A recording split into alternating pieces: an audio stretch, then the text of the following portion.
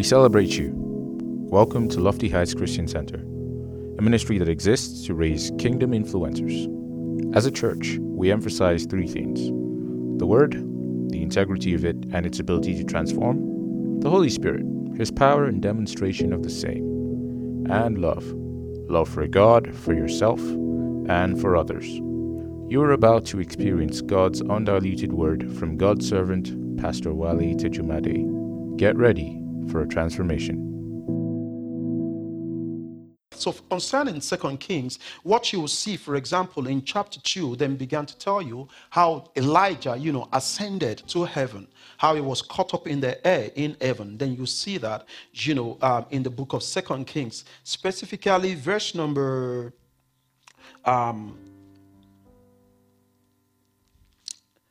2, or let me even start from chapter number 2 from verse number 1.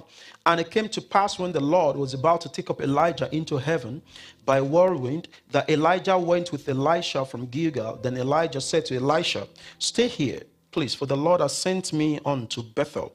But Elisha said, "As the Lord lives and as your soul lives, I will not leave you."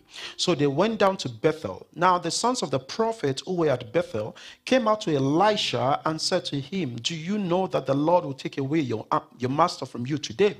And he said, "Yes and no, keep silent." Then Elijah said to him, "Elisha, stay here, please, for the Lord has sent me on to Jericho." But he said, "As the Lord lives and as your soul lives, I will not leave you." So they came to Jericho. Verse 5 says, "Now the sons of the prophet who were at Jericho came to Elisha and said to him, 'Do you know that the Lord will take away your master from over you today?' So he answered, 'Yes, I know. Keep silent.' 6. Then Elijah said to him, 'Stay here, please, for the Lord has sent me unto Jordan.' But he said, 'As the Lord lives and as your soul lives, I will not leave you.' So the two of them went on, and 50 men of the sons of the prophet went and stood facing them at a distance, while the two of them stood by the Jordan. Now Elijah took his mantle, rolled it up, and struck the water, and it was divided this way and that, so that the two of them crossed over on dry ground. And so it was, when they had crossed over, that Elijah said to Elisha, 'Ask, what may I do for you before I'm taken away from you?'" Don't forget that Elisha was Elijah's prodigy. All right, he was the son of the prophet Elijah, not biological son, right? Prodigy, And so it was, when they had crossed over, that Elijah said to Elisha, "Ask, what may I do for you before I'm taken away from you?" Elisha said, "Please let a double portion of your spirit be upon me." So he said, "You have asked a hard thing. Nevertheless, if you see me when I'm taken from you, it shall be so for you. But if not, it shall not be so." Let me just draw a quick lesson, on the double portion of anointing that Elisha requested for from Elijah. Now, I need to be emphatic with you all to let you know that the double portion of anointing, that Elisha requested for, was not double portion in per se. People think that because of all that Elijah did, that Elisha was just requesting for capacity to be able to do times 2 of what Elijah did. No, that was not it. If you read the Bible in that light, you've not caught enough light. Double portion of the anointing that he was requesting for was, in those days, like a birthright for glory to Jesus. They take they're like a right, just like I told you about Jesus being seated, at the right hand side of the Father in heaven. It's not a place. It is not seated, on the right hand side. It simply means that he's in a place of power. So the double portion of anointing that Elisha was requesting for from Elijah was not necessarily double measure of the anointing upon the life of Elijah, but the right of the firstborns. Glory to Jesus.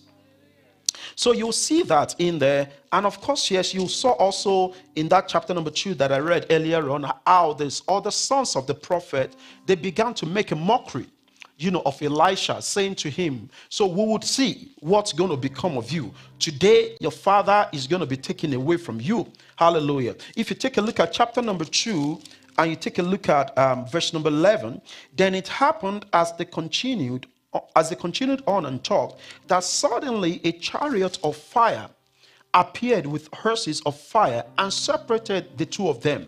And Elijah went up by a whirlwind into heaven. So this tells you that Elijah was caught up in the air just the same way Enoch was. So Elijah did not die death like regular people died, and buried. He was caught up in heaven. Hallelujah. By a whirlwind. Bible teaches us in the book of Hebrews chapter number 11 concerning Enoch. Bible says that because Enoch pleased the Lord, that the Lord, caught him up. It says he was not found, because he pleased the Lord. And that was why the writer of the book of Hebrews then says in verse number 6 of Hebrews chapter number 11, that they that must come to the Lord must believe that he exists, and that he is a rewarder of those who diligently seek him. Hallelujah, glory to Jesus. Verse 12 says, and Elisha saw it, and he cried out, my father, the chariot of Israel and its horsemen. So he saw him no more, and he took hold of his own clothes and tore them into pieces. He also took up the mantle of Elijah that had fallen from him, and went back and stood by the bank of the Jordan. Glory to Jesus. Mantles in the scripture is, and you see, it's as efficacious as it was in those days as it is right now. You may not want to believe in it, but I believe heavily in mantle. What is a mantle? Mantle is anything. Most times it's usually like an apparel, like an handkerchief. For example, anything a man of God puts on, that is sprayed on, or that is transferring. This that I have, everything that I have on me right now is a mantle. Glory to Jesus. You need to come to the consciousness of a specific understanding in the faith to know that. This is the reason why you would read testimonies of people, who went to sit on the specific seat that a particular man of God sits on, and they begin to pray on it, and they receive the miracle. Glory to Jesus. Thank God Sister Momi, for example, is in the auditorium this evening. You would have heard about her testimony when she shared that I put on a mantle upon her. What I did was to go and get a jacket, one of my winter coat, the very long one. I put it on again. I'd worn it, put it on again, and I took it off and I wore it on her. Glory to Jesus. Okay, so, for example, even in the New Testament, you'd hear about the story of Peter, how handkerchiefs and aprons were brought unto him, such that they could place them on the sick and they could be healed. If you give me a specific, maybe you give me an handkerchief, you give me a cloth, and I declare on it prophetically, and you believe in that which I've done, and you believe that of a truth, I'm called of the Lord. Whatever thing you use it for, will be it.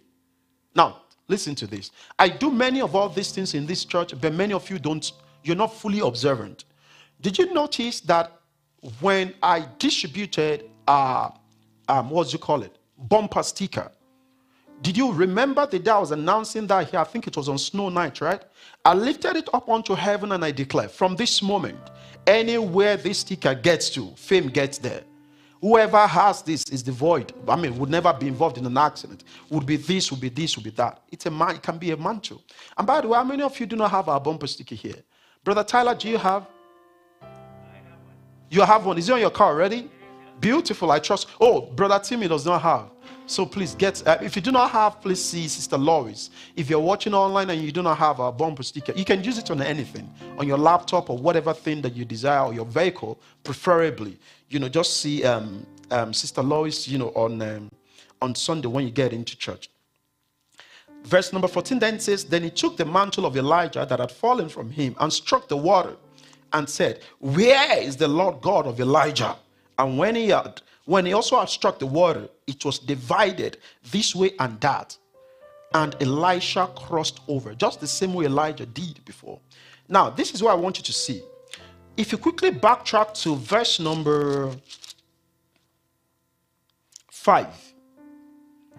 Quickly backtrack to verse number 5. See, now the sons of the prophet who were at Jericho came to Elisha and said to him, do you not know that the Lord will take away your master from you today? So he answered, yes, I know, keep silent. What they were doing was actually spiting him and teasing him.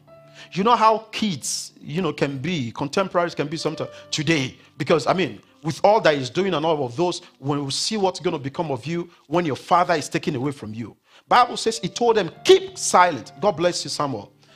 Then verse number 15, look at what then happens in verse number 15. He says that, now when the sons of the prophet who were from Jericho saw him, they said, the spirit of Elijah rests on Elisha. And they came to meet him and bowed to the ground before him. The same people who mocked him. Less than 10 verses afterward. So you see, many a times as you continue to journey in the Christian walk, people will call you names. They will say all sorts of things concerning you. Many will not believe in you. You must know the God in whom you've believed. And you must keep your head high. If you will do those things, you would see that in no time, those who do not give cognizance to you, they will come to us to attest that for truth, the hand of the Lord is upon you. Bible says they came together and said, oh wow. Or for truth, the spirit of Elijah doth rest upon him.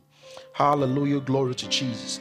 And in chapter number 20, of course, yes, we saw Hezekiah's life extended. I noted this chapter number 20 because I just wanted us to just quickly see something there. Chapter number 20. Hallelujah. 2 Kings chapter number 20. In chapter number 20 from verse number 1, you saw the story of Hezekiah. You know, in those days, Hezekiah was sick and near death. And Isaiah the prophet, the son of Amos, went to him and said to him, thus says the Lord, set your house in order, for you shall die and not live. But look at what Hezekiah did. Then he turned his face toward the world and prayed to the Lord, saying, remember now, O Lord, I pray, how I have walked before you in truth and with a loyal heart, and have done what was good in your sight. And Hezekiah wept bitterly. This was Hezekiah, not that God has forgotten, but reminding God, Lord, it's like some of you right now wanting to pray, say, Lord, you remember how I show up for services, how I serve, even when it's not convenient, how I give. Lord, show me your mercy. You remember how I held on to the words of your prophet. Then see what then happened. In verse number 4, and it happened before Isaiah had gone out into the middle court, that the word of the Lord came to him, saying, return and tell Hezekiah, the leader of my people, thus says the Lord, the God of David your father, I have heard your prayer, and I have seen your tears. Surely I will heal you. On the third day you shall go up to the house of the Lord, and I will add to your days 15 years. I will deliver you and this city from the hand of the king of Assyria, and I will defend this city for my own sake and for the sake of my servant David. This is one of the reasons why it's not good for you to always, shut your mouth when things are not going the way you want them to go. Do you have an idea what perhaps would have happened if Hezekiah never raised an objection and never cried out to God? He would have died. Yes, he eventually died, but the Lord added 15 more years to his life. And I think 15 more years must be something. So very quickly, let's move on to the next book, the book of 1 Chronicles. Glory to Jesus. So just like the book of Samuel, Chronicles, is just the same way, like you have Samuel, and all those books, so meaning that it was all one lengthy book before it was split into 1st and 2nd Chronicle. Hallelujah. So let's begin with the author, just like we do. The author of the book of Ezra. And by the way, the author of the book of 2nd Kings is unknown. Just the same way the author of the book of 1st Kings, is unknown. Okay? The author of the book of 1st Chronicles, is Ezra, or was Ezra. The division, don't forget that we have 6 specific divisions where we review each of these books. We take a look at the author, the meaning of name, the theme, that is why the book was written. We look at some characters in the book, lessons from the book, and relevance of that book to us believers today. So the book of 1st Chronicles was written by Ezra. The meaning of the name Chronicles, what does that mean? The word chronicle is simply an English word, which means to chronicle, to arrange, to order something, to leave something in order, right? So that it's as simple as that. So what does the book explain? The book actually catalogs, or records of Israel's history from Adam to David. From Adam down to David. So it chronicles everything, Israel's history from Adam down to David. That's why it's called the book of Chronicles. So if you want to know everything that happened, who led the war to war, did what? From Adam's days, you see that. And you see from chapter number 1, that from your own Bible, you see the family of Adam, Seth to Abraham. Can you see? Then went to Cain, the family of Ishmael, the family of Keturah, the family of Isaac, the family of Seir, the family of David, the family of Solomon. So it chronicles all these families and Israel's history, especially with kingships and all. From the time of Adam, the first man that God created, down to the time of David. So that's the meaning of the name. So why was the book written? Let's talk about the theme, for the book of First Chronicles. Like I said earlier on, it records history of kings through 2 lenses: Mosaic covenant and Davidic covenant. Mosaic, the Pentateuch, right? Like I taught you all, the first 5 books, the books of Moses. So the covenant with those guys and the ones, with David. So it chronicles, and addresses, the happenings between those 2 different covenants. Hallelujah, glory to Jesus. From the Mosaic covenant down to Davidic covenant. Hallelujah. The Mosaic covenant this time around specifically talks about, how God handed down, the 10 commandments and all of that. And of course, yes, with the Davidic covenant, the covenant was that even though David messes up or anything happens or any of his generation messes up, the Lord says he will not take away the rule, the king, the throne, from his lineage forever. He would have mercy upon them, and his mercy is not going to be, his anger on them is not going to be, forever. First Chronicles, I told you all before, some time ago during ministration, that the book of Colossians is practically the same thing as the book of Ephesians.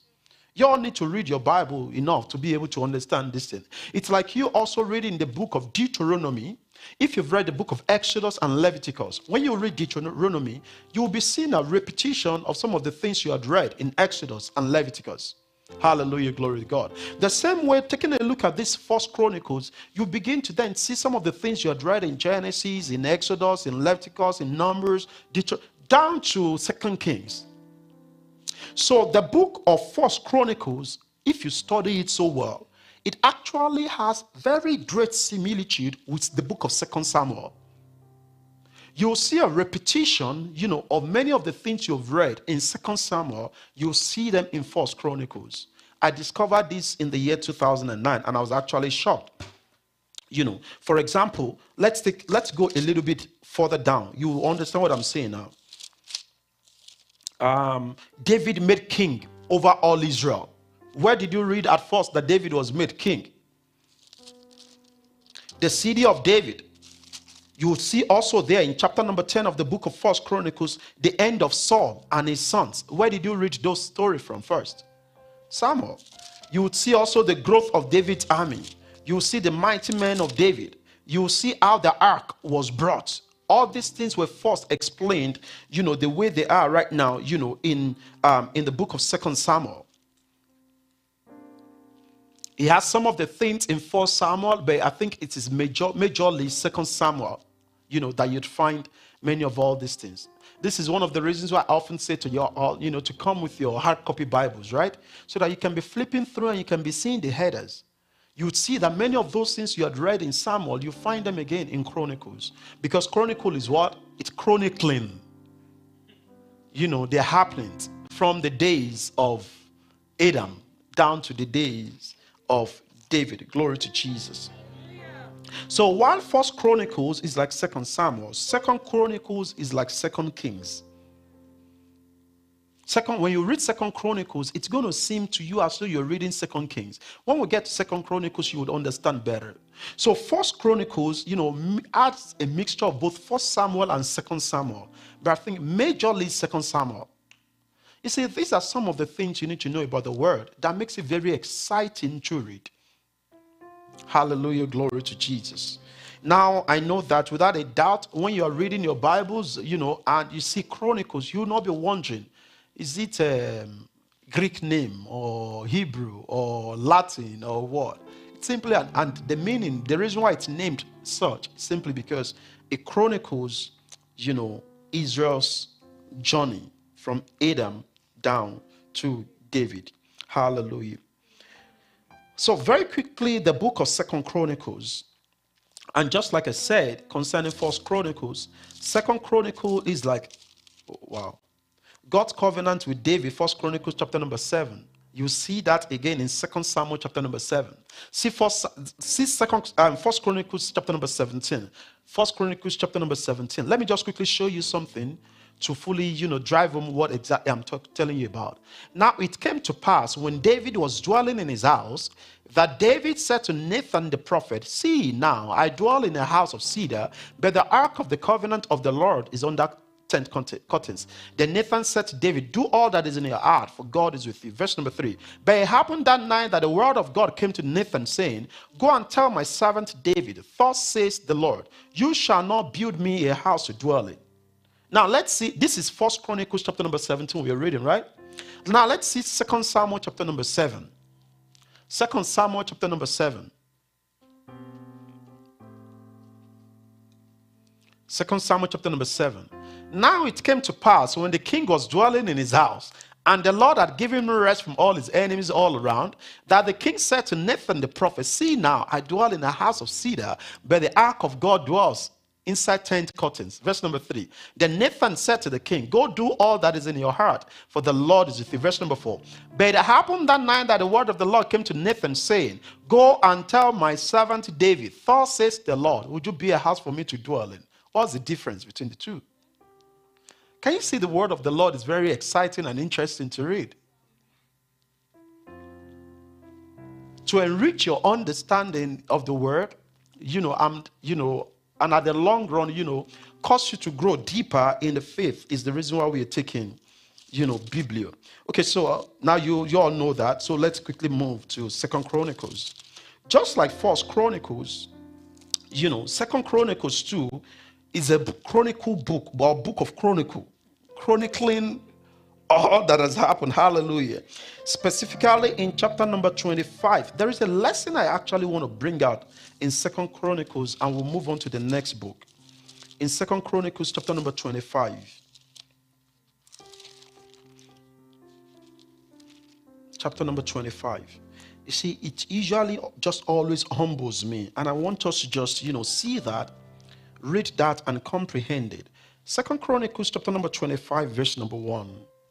Amaziah was 25 years old when he became king, and he reigned 29 years in Jerusalem. His mother's name was Jehoadan of Jerusalem. Verse number 2, which is where I'm going.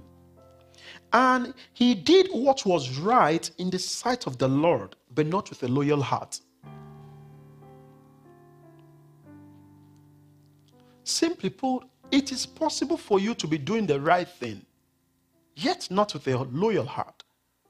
You're showing up in serving to God, in serving in God's house, but yet your heart is not pure. It is what you want to gain out of service that you're particular about. Say, for example, you've been saddled with, the responsibility, of attending to guest guests in church. And, you've been saddled with that responsibility. You give out guest information card and all of those. But your intention is actually how to get members and guests' personal data or info, then go at the back of the church, lying in the name of the church and trying to swindle them or trying to, sexually exploit them. It appears to you as though you were serving, but your heart is not loyal. So what the Lord rewards is doing the right thing and doing it with a loyal heart. This is the reason why I can beat my chest everywhere and I can say, which I believe is perhaps one of the reasons why the Lord's hand is upon me. The Lord knows how true my heart is to every soul He has brought my way. Either they belong to Lofty Height and they do not belong to Lofty Height. There is no way on earth I would wish any man, any woman evil, regardless of whatsoever thing you've done for me. In fact, I've learned from experience that even if you offend me, I've learned to keep my mouth shut. Because the Lord, when He fights for me, I perhaps will be the same one saying, "Lord, I think he has suffered enough or she has suffered enough." The Lord is concerned with the state of your heart while serving, not just about you showing up in church. Not doing charismatic ministry. You know charismatic ministry? Carry me ministry. Not carry me or carry me. That's see me. Simiistic ministry. That's better, right? Simiistic. You know what simiistic is? Let me come to church, carry the communion table, do the setup so that pastor will say it. If pastor sees you and God does not see you, you got no reward. Oh, if I don't show up in church now, pastor is, don't come to church because of pastor. I know you all like my face and all of that. Glory to God. I love you guys too. But make sure that you're coming in excited, to worship your maker, to go and say, Lord, I consider it a privilege that I'm saved, that I can go into your temple. Anyways, maybe you guys don't see this auditorium as a temple yet because we were using a hall in a hotel, right? That's the reason why we need to speed up the process and get our own facility. So when we get a church building, maybe a church building and not even a warehouse, the typical temple of those days with big crucifix at the top. Glory to Jesus. Like some of the ones we saw on Sunday, maybe you're all, would appreciate things better. The point I'm trying to make is, don't be a simiistic volunteer. Don't be a simiistic worker in God's house. Bible says everyone who serves and does whatsoever thing, let them do it as unto the Lord and not unto man. It says, and the God who sees in secrets, he will reward in the open. Could it be that because of the semiistic approach, that many people are approaching God's work, could that be the reason why many do not have enough result to show for their labels in God's house? Because if your approach is a see-me-serving approach, you already got your reward. Your reward is for you to be seen by people, and they've seen you. The reward is there. You would have seen during last week when I took you for Samuel, for example. Bible says when Samuel went to the house of Jesse, Jesse began to bring out all his children, up to the first 6 of them or so. And it was because he was looking at them, hefty, the one who has, who is matured enough to want to seem like, like a king. And the Lord said to Samuel, no, this one, I've rejected him. You are looking at the outside. I'm looking at the inside. I'm interested in the state of the heart of man, not the outward appearance or the outward physique. Amen. And by the way, let me put a caveat. Don't say that, after all, God only looks at the inside and not at the outside, then looks so horrible and shabby on the outside. No, please don't try that. You're coming into God's house, look your best. You want to serve, look your best. Let somebody see you the way you look. I want to know your God. Hallelujah. Glory to Jesus. Celebrate Jesus. So I think on that note, I'm going to go straight to the book of Ezra. Or does anyone here or anyone watching online have any questions, on 1 Kings, 2 Kings, Samuel, and any of all those other books? Anybody? Glory to Jesus. No question, right? Okay, so let's move on then. Let's take a look at the book of Ezra very quickly. Now, the book of Ezra and the book that follows that's the book of Nehemiah. Some Bible scholars are of the opinion that they were both actually one book. And truly, if you read, or if you've ever read the book of Ezra and you've read the book of Nehemiah, you will actually see that the storyline in Nehemiah was a continuation of the storyline in the book of Ezra. So they actually followed, in that same particular order. Amen. Glory to Jesus. I should say, though, that in 2 Kings, and as you would have seen also in the book of 2 Chronicles, eventually, the Israelites made a mess of God's covenant over their lives. You saw how Solomon went after foreign gods.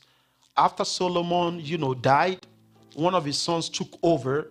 It was at that point, I can't remember which of the kings, that was reigning then. that the whole of Israel, that's Judah and Jerusalem, were sold in exile to Babylon. So that means that, and these guys were in captivity for over 70 years. In captivity for over 70 years. Held down by Babylon. So they had like a reenactment of what happened to them in Egypt. Of course, yes, in Babylon, they became like second fiddle. These are people that God described as his own precious chosen people, captured, by the Babylonians. And they were in Babylon for over 70 years as captives. You know why that could happen to them? Anybody? Why did that happen to them? Anyone? Where's the microphone? Can you please pass the microphone around? Amen. Glory to Jesus. Sister Karen, you look like you want to say something. Do you? She was praying I would not call her. You don't know me. They've not told you much about me yet. That's why. Do you want to try? Yes. Give her the microphone. Why do you think the Israelites were able to be captured, by the Babylonians and, moved to Babylon? Because they let go of the ways that God wanted them to follow. Exactly. They let go of the ways that the Lord wanted them to follow. Celebrate her. Glory to God. They abandoned God. See, this is a very major lesson, for those of us who are believers. Either Old Testament or New Testament, whatever one you believe in. There would always be repercussions if you let go of the way of the Lord. It's as simple as that. There would always be repercussions if you let go of the ways of the Lord. So the way, how many of you have heard, I don't know, well, some of you are a bit older, so you may know. By the rivers of Babylon, there we sat down. Brother Samuel does not know that song. I bet he won't. God bless you, sir. When we remember Zion, for the day that carried us away, captivity required of us a song. How shall we sing the Lord's song? Chubby is just looking at me. So they were captured by the Babylonians, yet you wanted them to begin to sing the Lord's song in a strange land. You see, as we progress, some of you would have read the story of Daniel before. This captivity era or whatever thing, after First Kings, after Second Kings, they all messed up. They went out of God's way. So they went back to that same level that they were before, where they were kingless. Then Chronicles chronicle everything that happened. From the book of Ezra, then you then begin to read what then happened after they had been captured by the Babylonians. As a matter of fact, it was not just Babylon. When they were captured by Babylon and Babylon eventually was destroyed, you know what then happened? They took over the Persians, took over the Israelites. Then you begin to read about the story of King Artaxerxes. Hallelujah, glory to Jesus. People chosen of the Lord. Beloved of the Lord. This is the same way, or this is the same thing that happens to so many people who are so-called believers. Walking in a path, that God does not require them to walk in. Yes, I teach grace, but I always temper my teachings on grace. Grace that you enjoy in Christ Jesus, that yes, truly, no more condemnation after you, according to Romans chapter number 8, verse 1. It's not a license to continue to frolic in sin. Apostle Paul, the same one, Brother Tyler, who explained to the whole world through the scripture what grace is all about, explains in Romans chapter number 6 from verse number 1. He says, how shall we who were dead to sin continue to live in sin? How shall we continue in sin and pray that grace should abound? He says, God forbid. So if you hear anybody teach you, God has forgiven you of the sins you've committed in the past, the ones you've committed right now, and the ones you'll commit in the future, yes, that is true. All those sins are already paid for. But God redeemed you, transformed you from being a goat to a sheep. Why do you want to continue being a goat? This is the reason why I would always say to you, like I've always shared. You see, there is no New Testament believer who would say that the devil tempted me to sin. No. For a New Testament believer, sin is a choice. If I go ahead and sleep with someone else, for example, who is not my wife, I chose to. I can't blame the devil because he does not have any power over me. You hear what I'm saying now? He does not have control over my mind anymore. He cannot be the one teaching me and telling me and guiding me what to do. No, I know better.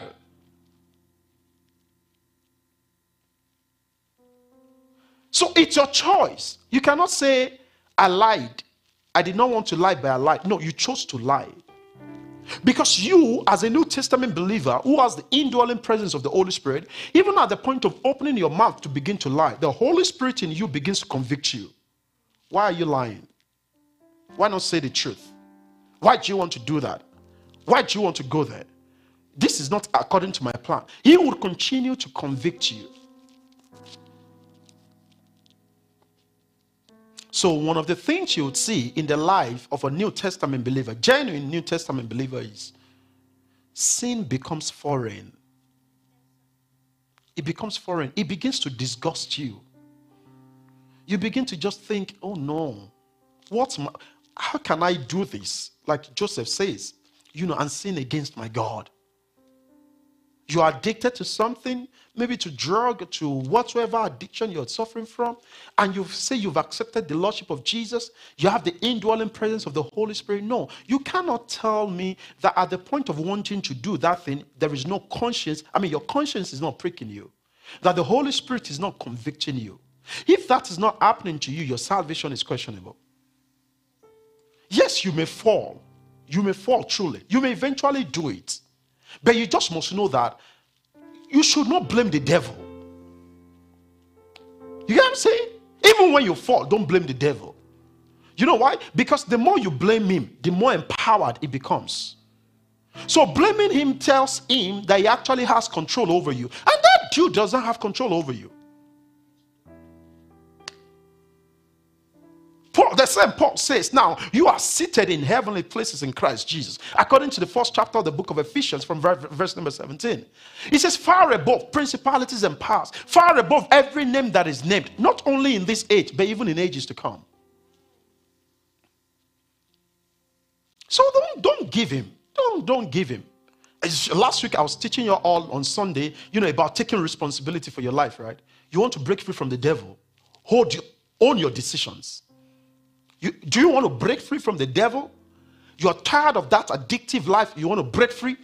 Own your responsibility. Own your actions. Don't give it to him. Devil, I messed up. You don't have to tell me, I know I messed up. And I know how to make my words better. 1 John from chapter number 2. 1 John from chapter number 2. John in that scripture says to us, he says that he was writing these things so that you will not sin. I don't know why I'm going this route tonight. Glory to God. I hope somebody's getting blessed. John in that letter says, I'm writing these things to you so that you will not sin. He says, but even when you sin, he says you must know this, that we have an advocate in the Father. I'm going to get that for you right now. Glory to Jesus.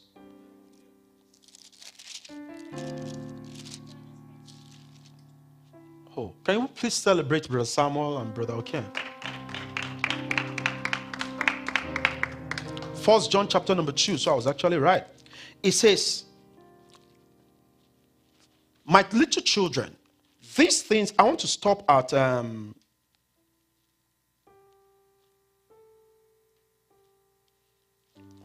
we can stop at verse number 6. It says, my little children, these things I write to you so that you may not sin. I love this scripture so very much because I detest condemnations of the devil. How the devil guilt trip some of you who are believers. See, he cannot. You are falling, get up. He says, my little children, these things I write to you. He says, so that you may not sin. And if, not when. So there is no expectation for you to sin. But let's assume that eventually you fell. You did what you should not do. He says, and if anyone sins, we have an advocate. See that A in caps? That's Jesus. He says, we have an advocate with the Father, Jesus Christ the righteous. And he himself is the propitiation for our sins. And not for us only, but also for the whole world. Now by this we know that we know him if we keep his commandment. Can you see that? In case you've never seen that before. So when you fall, get up. You have an advocate in the Father, Jesus Christ, the righteous God. This is the reason why the Bible could record that when the righteous falls 7 times, he will undoubtedly rise again. Champions don't remain on the floor forever. The Lord already made you a champion. So don't allow the devil, celebrate Jesus.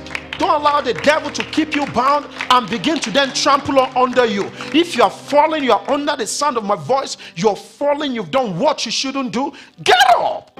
Get up, cleanse yourself. Jesus, thank you. Thank you. Thank you. By your blood, I obtained mercy. I'm sorry I have done this against you. Lord Jesus, I'm sorry. Forgive me. Bible says if you confess your sins, he's faithful and just to forgive you and cleanse you from all form of unrighteousness. So you give the Lord thanks. Bible says you should come boldly to the throne of grace that we may obtain mercy to help in times of need. The time you fall is the time of need for you. Don't let the devil keep you bound. I'm saying these things because, Mommy, I've seen people stop coming to church because they feel that they're not worthy of the Lord's presence. If you tell me you're not worthy of the Lord's presence, or any preacher tells you that you've done something horrible, you're no longer worthy of the Lord's presence, then Jesus died in vain. Then Jesus died in vain. I've seen people stop serving simply because they fell. Get up. See, this month, by God's grace, I've been doing further, strategy sessions in the past, since yesterday actually. We're going to be institutionalizing our cell system, the connect groups. 5-7 people in a team. Please, don't joke with it. Everyone who belongs to this ministry, either e-church members or in-person members, will be given a family. That's the advantage of belonging to those families. Now they can check up more on you. You can share with them. You can rub minds together. If anyone sees anyone fall, you help him to get up. Bible says 2 are better than 1. It says because they have a better reward for the labor. It says if one falls, another will pick him up. It says but woe unto him who is alone when he falls. There will be no one to pick him up. It says if one is cold, another will keep him warm. Are you all getting blessed now? Celebrate Jesus. I enjoy teaching on grace and your new identities in Christ Jesus. But you see, you must know, if you've accepted the Lordship of Jesus, you're a New Testament believer indeed. Sin is foreign. Sin is foreign. It's a choice. And you have power over it. Celebrate Jesus. So now back to the book of Ezra. Hallelujah. I just delivered the sermon to you guys right now. So back to Biblio. Amen. Hallelujah. I hope everyone is getting blessed. And our online church members too. Celebrate Jesus online church. I can see you are not clapping your hands. Clap your hands. I'm just joking. Hallelujah. So let's go into the book of Ezra. Before somebody will say, hey, Pastor may be seeing me indeed.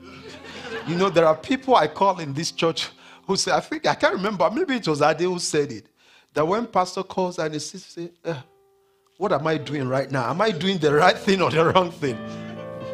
Amen. So let's see the book of Ezra. The book of Ezra was written by the man called Ezra himself. Ezra was a scribe. A scribe is a priest. In other words, Ezra is of the Levite lineage, that of Aaron's lineage. So that means that based on what you already know, about lineages and all those things, you then know that he's of the lineage of Aaron. So he must be a descendant of Aaron. Glory to Jesus. Aaron, glory to God. Because Aaron was the one, appointed by the Lord, to be the priest over the people. So meaning of name Ezra, like I said, the book is just simply named after the person who wrote it. So when you go through the entirety of the book of Ezra, what you'll be seeing there was what happened, what Ezra's effort in rebuilding the temple. Those guys, they spent over 70 years in Babylon. In Babylon and in Persia, they spent over 70 years. So by the time they were returning, by the time Babylon crashed and the Persia king Artaxerxes, released them to go back to their land, the land was already in ruins. Imagine for a second that the entire city of Regina, is abandoned for 70 years. Bible says that by the time they came back, the same temple that Solomon, built,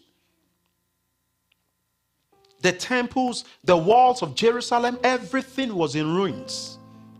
So Ezra, was used by the Lord. That's the theme of the book right now. Ezra was used by the Lord to remind the Israelite, after their return or their sojourn in Babylon, of God's promises and of God's laws, because they had forgotten. Glory to Jesus. They had forgotten. So Ezra was the one who did that. When you go through, I have here, I say that an account of the rebuilding of the ruins of the temple after Israelites were captured to Babylon and returned home. The project was done by Ezra and Nehemiah. Ezra helped supervise the construction. So that's the reason why I could say that the following book after the book of Ezra, which is the book of Nehemiah, is actually a continuation of the book of Ezra. That is, the book of Nehemiah is a continuation of the book, of Ezra.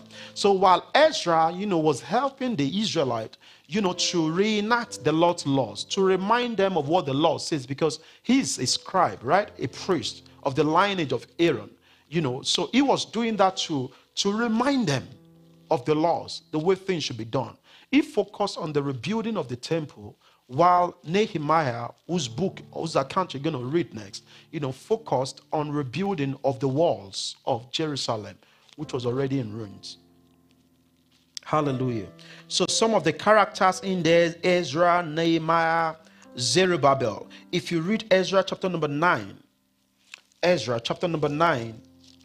verses 5 to 15. Ezra chapter number 9, 5 to 15. Oh,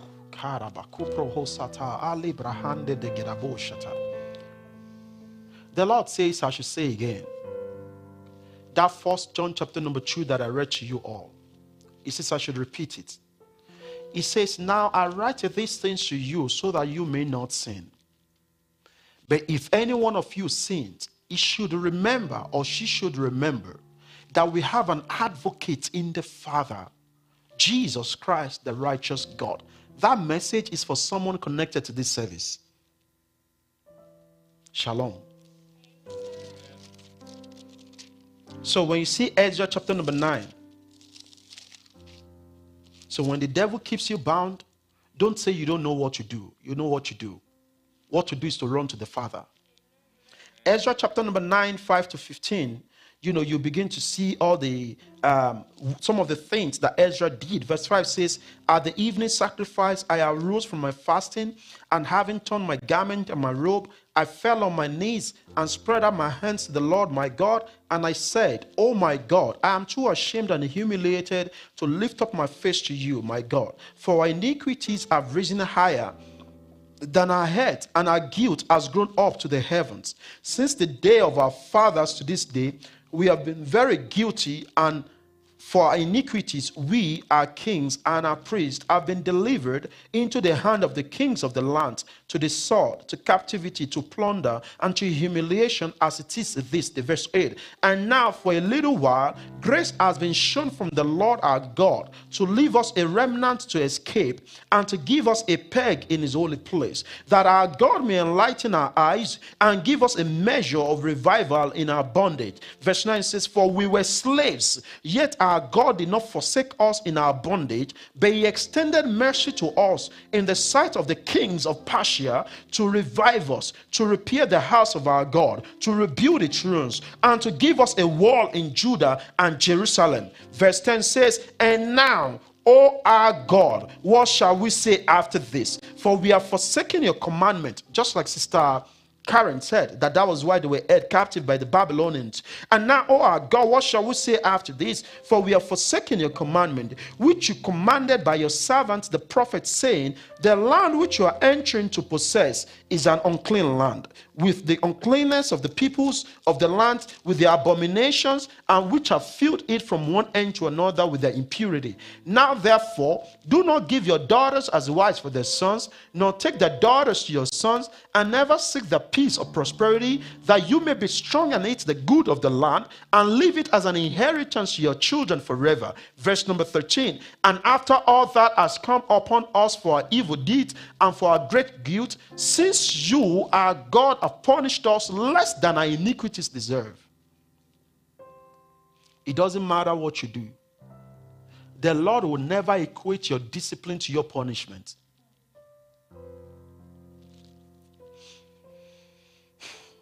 This God is a merciful God. He says, since you, our God, have punished us less than our iniquities deserve, and have given us such deliverance as this, should we again break your commandment and join in marriage with the people committing these abominations? Would you not be angry with us until you had consumed us, so that there will be no remnant or survival? 15, the last verse. O Lord God of Israel, you are righteous, for we are left as a remnant, as it is this day. Here we are before you in our guilt, though no one can stand before you because of this. So Ezra, being a priest, had to remind them of all that the Lord did, and they need to return back to God. I mean, they spent 70 years in Babylon, like I said. So that simply means that several generations were born and died in that same place. So they were just marrying, all the kind of people that Solomon too was marrying. They were just marrying from Israel's enemies, those that God had warned them not to marry. In other words, their offsprings are children, of those places that God had commanded them not to marry from. Glory to Jesus. But the Lord could not destroy them entirely.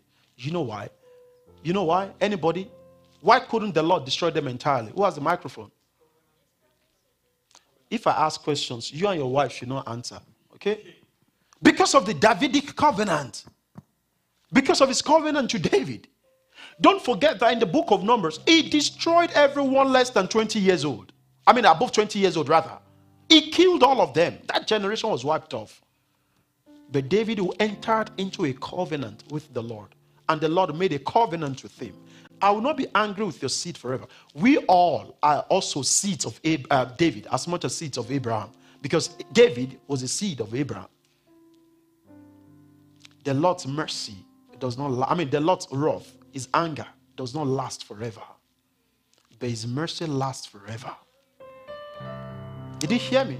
The Lord's wrath and anger does not last forever, but his mercy lasts forever. Glory to Jesus. So the lesson from the book of Ezra would be that God can restore anything. It doesn't matter how far gone you think you've been, if you are willing. From all that I've just read to you, what Ezra did, was to acknowledge to God all that he has done, all that he did in the past. Lord, I remember our forefathers, you were with them, but we were headstrong. We did evil in your sight. But please have mercy. Please have mercy. Please have mercy. And if you can come boldly to the Lord's throne in that manner, not arrogantly, okay? Hebrews chapter number 4, Hebrews chapter, I think so. Not arrogantly. That you should come boldly to the Lord's throne to obtain mercy does not mean you come pompous. Bible says a broken and a contrite heart. The psalmist says, this, O God, you will not despise. So for you to be merciful upon, for the Lord to show you his mercy fully, you must be broken What does it mean to be broken? Recognize and realize indeed that you're in a mess, that you've gone out of his will, and say, Lord, save me. Lord, save me. It doesn't matter how much you keep falling or how many times you keep falling. As you are falling, keep rising. Then look for a Bible-believing church where the word of the Lord is taught, where you can always hear words like you're hearing right now, and you can always be reminded, no, I'm stronger than the devil. He's got no power over me. He's got no control over me. I've fallen, I'm rising. Glory to Jesus. So let's see the next book after the book of Ezra, which is apparently the book of Nehemiah. And like I'd mentioned earlier on, both Ezra and Nehemiah, they are like a continuation of one another. Can you see one of the reasons why I always say that to understand, the order of the books of the Bible is very easy? For example, from Ruth to Judges, 1 Samuel, 2 Samuel, then they began to have kings, right? By 2 Kings, all of them, they messed up. They were captured to Babylon, right? Then Chronicles chronicle everything that happened. After chronicling came, then they now began to look forward to rebuilding the walls of Jerusalem and the temple by Ezra and Nehemiah. Glory to God. When we get to the book of Esther, you will see some of all these things too better. Because even though they were released, some of them didn't go back to Israel. Some of them stayed back, e.g. Nehemiah. Nehemiah was King Artaxerxes' cupbearer. A cupbearer is the person who pours wine into the king's cup. Stands by the king when the king... Reality in those days must have been very solid. Glory to Jesus. Hallelujah. Hallelujah. Glory to God.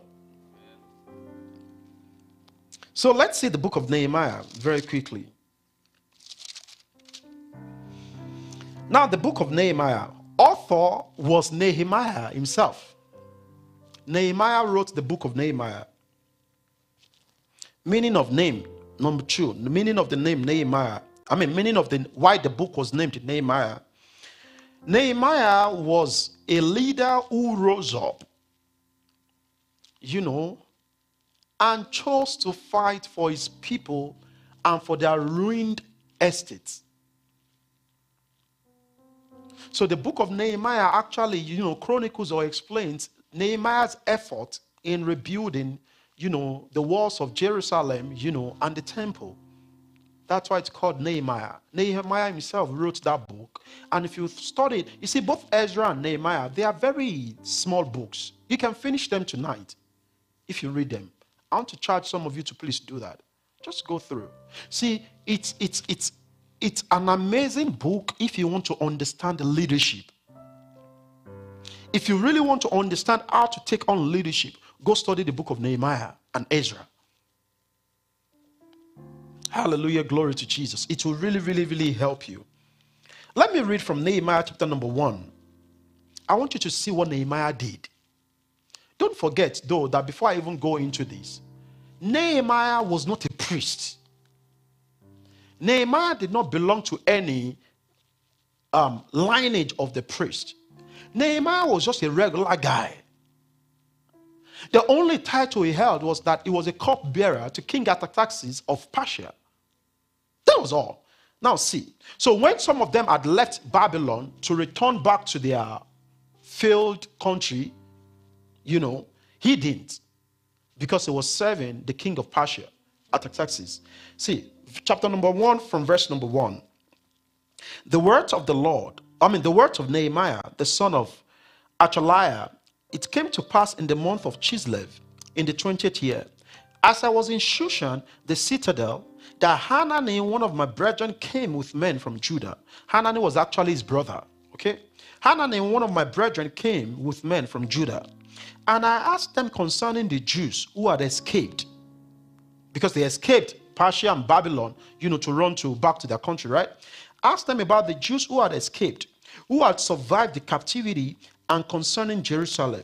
And they said to me, the survivors who are left from the captivity in the province are there in great distress and reproach.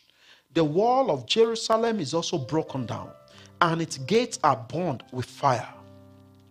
Verse number 4. So it was when I heard these words that when I heard these words that I sat down and wept and mourned for many days. I was fasting and praying before the God of heaven, because somebody brought a report of what Jerusalem now looked like, his beloved country, his beloved nation. And aside, I pray, Lord God of heaven, O great and awesome God, you who keep your covenant and mercy with those who love you and observe your commandment, please let your ear be attentive and your eyes open, that you may hear the prayer of your servant which I pray before you now, day and night, for the children of Israel your servant, and confess the sins of the children of Israel, which we have sinned against you. Both my father's house and I have sinned. We have acted very corruptly against you, and have not kept the commandment, the statute, nor the ordinances which you commanded your servant Moses. Remember, I pray, the word that you commanded your servant Moses, saying, if you're unfaithful, I will scatter you among the nations. But if you return to me and keep my commandment and do them, though some of you were cast out of the farthest part of the heavens, yet I will gather them from there and bring them to the place which I have chosen as a dwelling for my name. Verse 10 says, now these are your servant and your people, whom you have redeemed by your great power and by your strong hand. O Lord, I pray, please let your ear be attentive to the prayer of your servant and to the prayer of your servant Prosper this day. I pray and grant him mercy in the sight of this man, for I was the king's cupbearer. You know, Nehemiah, let me rise up. Glory to Jesus. Amen. Can I rise? You know, Nehemiah, as you saw in the scripture, you know, he could have chosen to say, after all, I had escaped. I mean, you all have gone back to Israel, right? I'm serving as a cupbearer. Cupbearers in those days, you know, has the ears of the king. So, in other words, he was comfortable. He could have said, no, there is no need for me, you know, to go join you. You guys are already there. Whatever nonsense you meet, that's your problem. But Nehemiah did not do that. Bible says he arose, went into prayers and fasting with the Lord. And he began to speak to the Lord and began to remind the Lord, you know, some of the things that he learned, you know, that the Lord had said, you know, to the children of Israel, to their forefathers, and began to bring those things forth. That was very similar to what happened, you know, in Moses' life. Moses was already a king's son, right? Right? But he chose to suffer affliction with the children of Israel. Here's the lesson. You don't grow up to say, when you see your people not living the way they should live, or things not going on well in their lives, to then begin to act as though, oh no, it's none of your business. It's always your business. If one person falls, everybody falls. If everyone rises, if one person rises, everyone rises. If you go further down in that scripture, you then begin to see, you know, many other things that then happened. For example, in chapter number 2, where's Brother Samuel? Glory to Jesus. Is everything okay? In chapter number 2, for example, you then begin to see some things, you know, that he said. For example, from verse number 1, and it came to pass in the month of Nisan, let me even leave that. Let me just go very quickly to verse number 7. Nehemiah chapter number 2 from verse number 7. See what Nehemiah did in fighting for his people. He rose up, went to the king, Artaxerxes, who was his own boss, and said to the king, from verse number 7, he says, furthermore, I said to the king, if it pleases the king, let letters be given to me for the governor of the region beyond the river, that they must permit me to pass through till I come to Judah. And a letter to Asaph, the keeper of the king's forest, that he must give me timber to make beams for the gate of the citadel, which pertains to the temple, for the city wall, and for the house that I will occupy. And the king granted them to me according to the good hand of my God upon me. If you watch very well, he just didn't wake up to just go meet the king. He had prayed, waited upon the Lord, sought the Lord's face. Same thing Esther did. Same thing Esther did. Esther just didn't show up, in the king's palace. She fasted, she waited. She trusted in the Lord. He says that, and the king granted them to me according to the good hand of my God upon me. Verse number 9.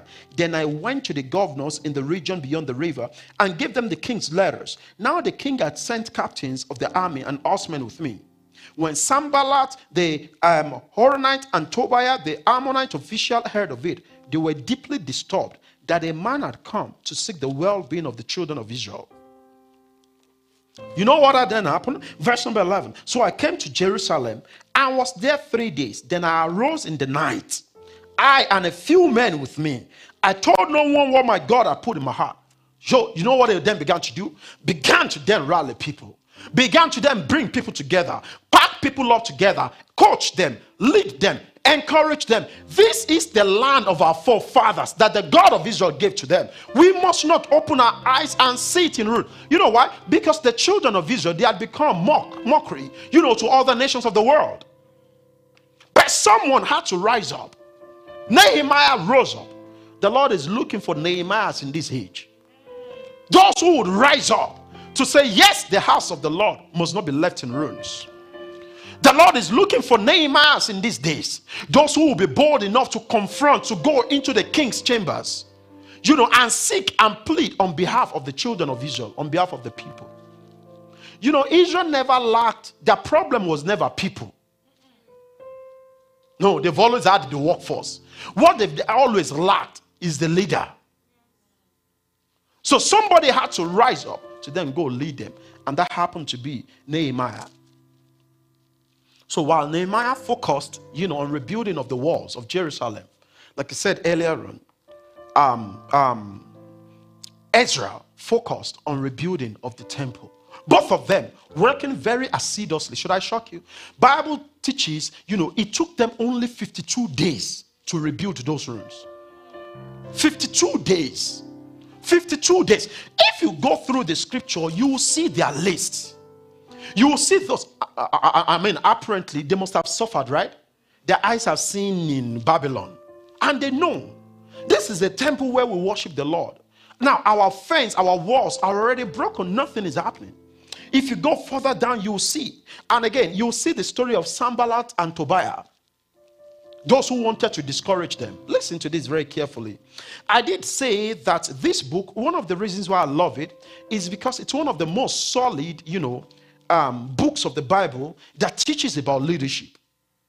Whenever a leader arises to rebuild, there would always be a Sanballat and a Tobiah. Did you hear me? Sanballat and Tobiah, they are detractors. They are those who never believe in you. Whenever you stand up to challenge the status quo or do something great, you'd always confront a Sanballat and a Tobiah. I had tons of them when this ministry was to start. But you must maintain your focus. They didn't send you, God sent you. It got so serious. If you read further down, you will see that after they saw, because Tobiah and Sanballat, they kept saying no, they couldn't do that. They're already in the ruins. No, nothing good can ever come out of them and all of those. But these guys, they kept working day and night, rebuilding the city. Then when Sanballat and Tobiah saw that for truth, the walls are up, the temples are up, you know what they then did? Then they then sent people to Nehemiah to come because they wanted to murder him. If you read further down, you'll see that. If chapter number 6, from verse number, let me quickly read from verse number 1. Chapter number 6 from verse number 1 of the book of Nehemiah. Now it happened when Sanballat, Tobiah, Geshem, the Arab, and the rest of our enemies heard that I had rebuilt the wall and that there were no breaks left in it, because they didn't believe that there was no breaks left in it.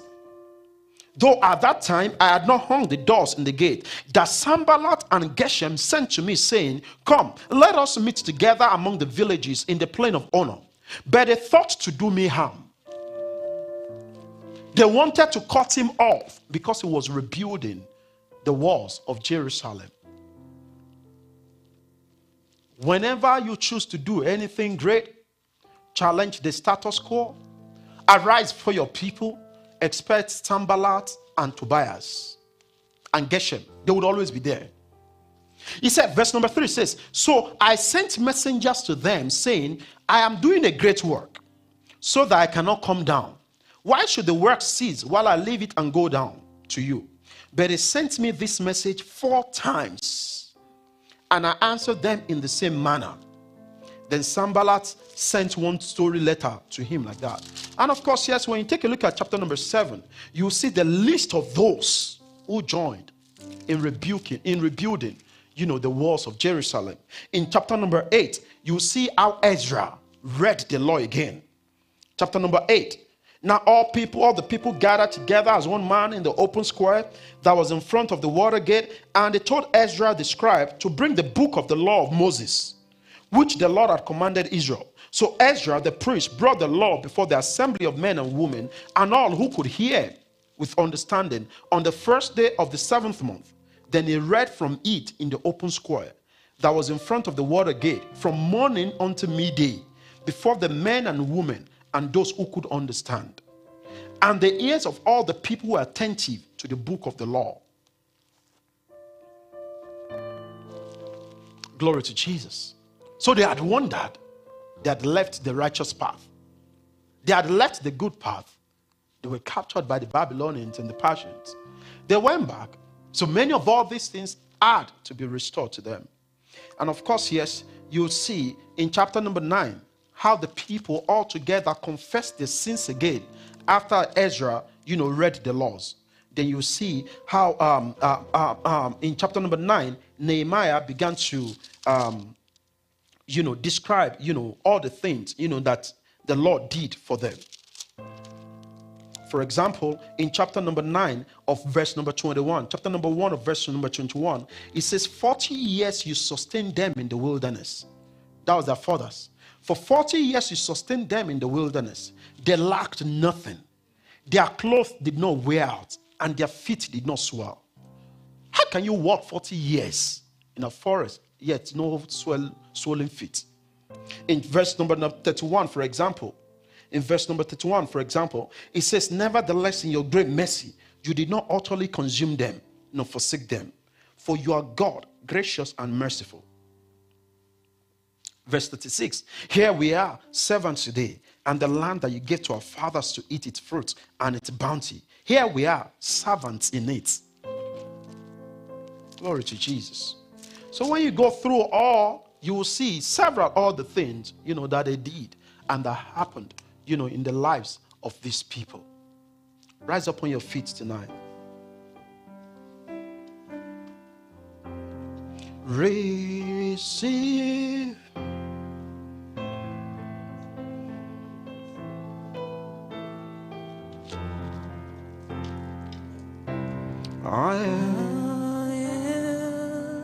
I am your worship. accept. Accept Mashara babarabos. this living sacrifice. I am your worship. receive Receive all this this. living sacrifice. Hey, kaproho pakasata halegadabat. I I am your worship, Jesus. worship. Accept. Accept Hey, this living sacrifice. I am your worship, Jesus. Worship. Now, you see, the Lord is consistently looking for Nehemiahs. The Lord is consistently looking for Nehemiahs. Nehemiah's case, for example, is the reason why you shouldn't come to the house of the Lord and you see something's not right and you act as though it's none of your business. Don't forget what was the name of the guy who did something that was right, but with a heart that was not true unto the Lord. The Lord desires people who will be responsible for his business. The Lord looks for people who will be responsible for his business. Especially for us as a ministry right now, with the desire to go, buy a facility of ours. The Lord needs you. I'm not talking just about money. The Lord needs your labor. I shared it in this church repeatedly, how when I was a baby and National Temple of my family church was being constructed, my parents would send us to church with us, all of us together on Saturday mornings, to go work in the Lord's house, carrying blocks, carrying planks, picking stuff, clearing the place, the temple of the Lord. The Lord still desires such today. Nehemiah, those who would arise to rebuild the ruins. Rebuild the ruins. Rebuild the ruins. The earth is the Lord's and the fullness thereof. Those who would arise, the Nehemiahs who would arise and rebuild the walls of the city of Regina. The Lord is looking for, can the Lord count on you? Or would you say, no, I'm comfortable where I am, so whatsoever thing going on with them is none of my business? I need you to just quickly make a prayer and say, Father, use me for your kingdom. Lord, use me for your kingdom. Use me for your kingdom. Father, use me for your kingdom. Use me for your kingdom, Lord Jesus. Use me for your kingdom. Use me for your kingdom. This is my desire. Use me for your kingdom to rebuild the ruins. Use me, oh God, like you did Nehemiah. Use me, Lord Jesus, concerning the facility that this church is trusting you for. Lord, use me. When it is time to put in the labor, let me be able to arise like one of the Nehemiahs. In the mighty name of Jesus. Thank you, Abba Father. In the name of Jesus. At Lofty Heights, you don't like bringing our services to a close without giving someone an opportunity to have a relationship with the Lord. So you're under the sound of my voice, you've not accepted the Lordship of Jesus. I'd like you to please close your eyes, bow your head, and say this after me. Lord Jesus, thank you for your word that has gone forth to me. I repent of my sins. I declare you my Lord and my Savior. Please save me. Rescue me, Lord Jesus. Make me yours forever. I confess you as my Lord and my Savior from this day on and even forever. In Jesus' name. If you've just said that prayer, I want to congratulate you. Celebrate Jesus. We trust God that this ministration blessed your life tremendously. Do share your testimony and experience with us by emailing us at hello@myloftyheightsglobal.org. For more life-transforming messages from our ministry, please visit and subscribe to our YouTube channel. You can also stay connected with us across our social media platforms at My Lofty Heights. To give to our ministry, please visit our website. We love you, we honor you, and we celebrate you.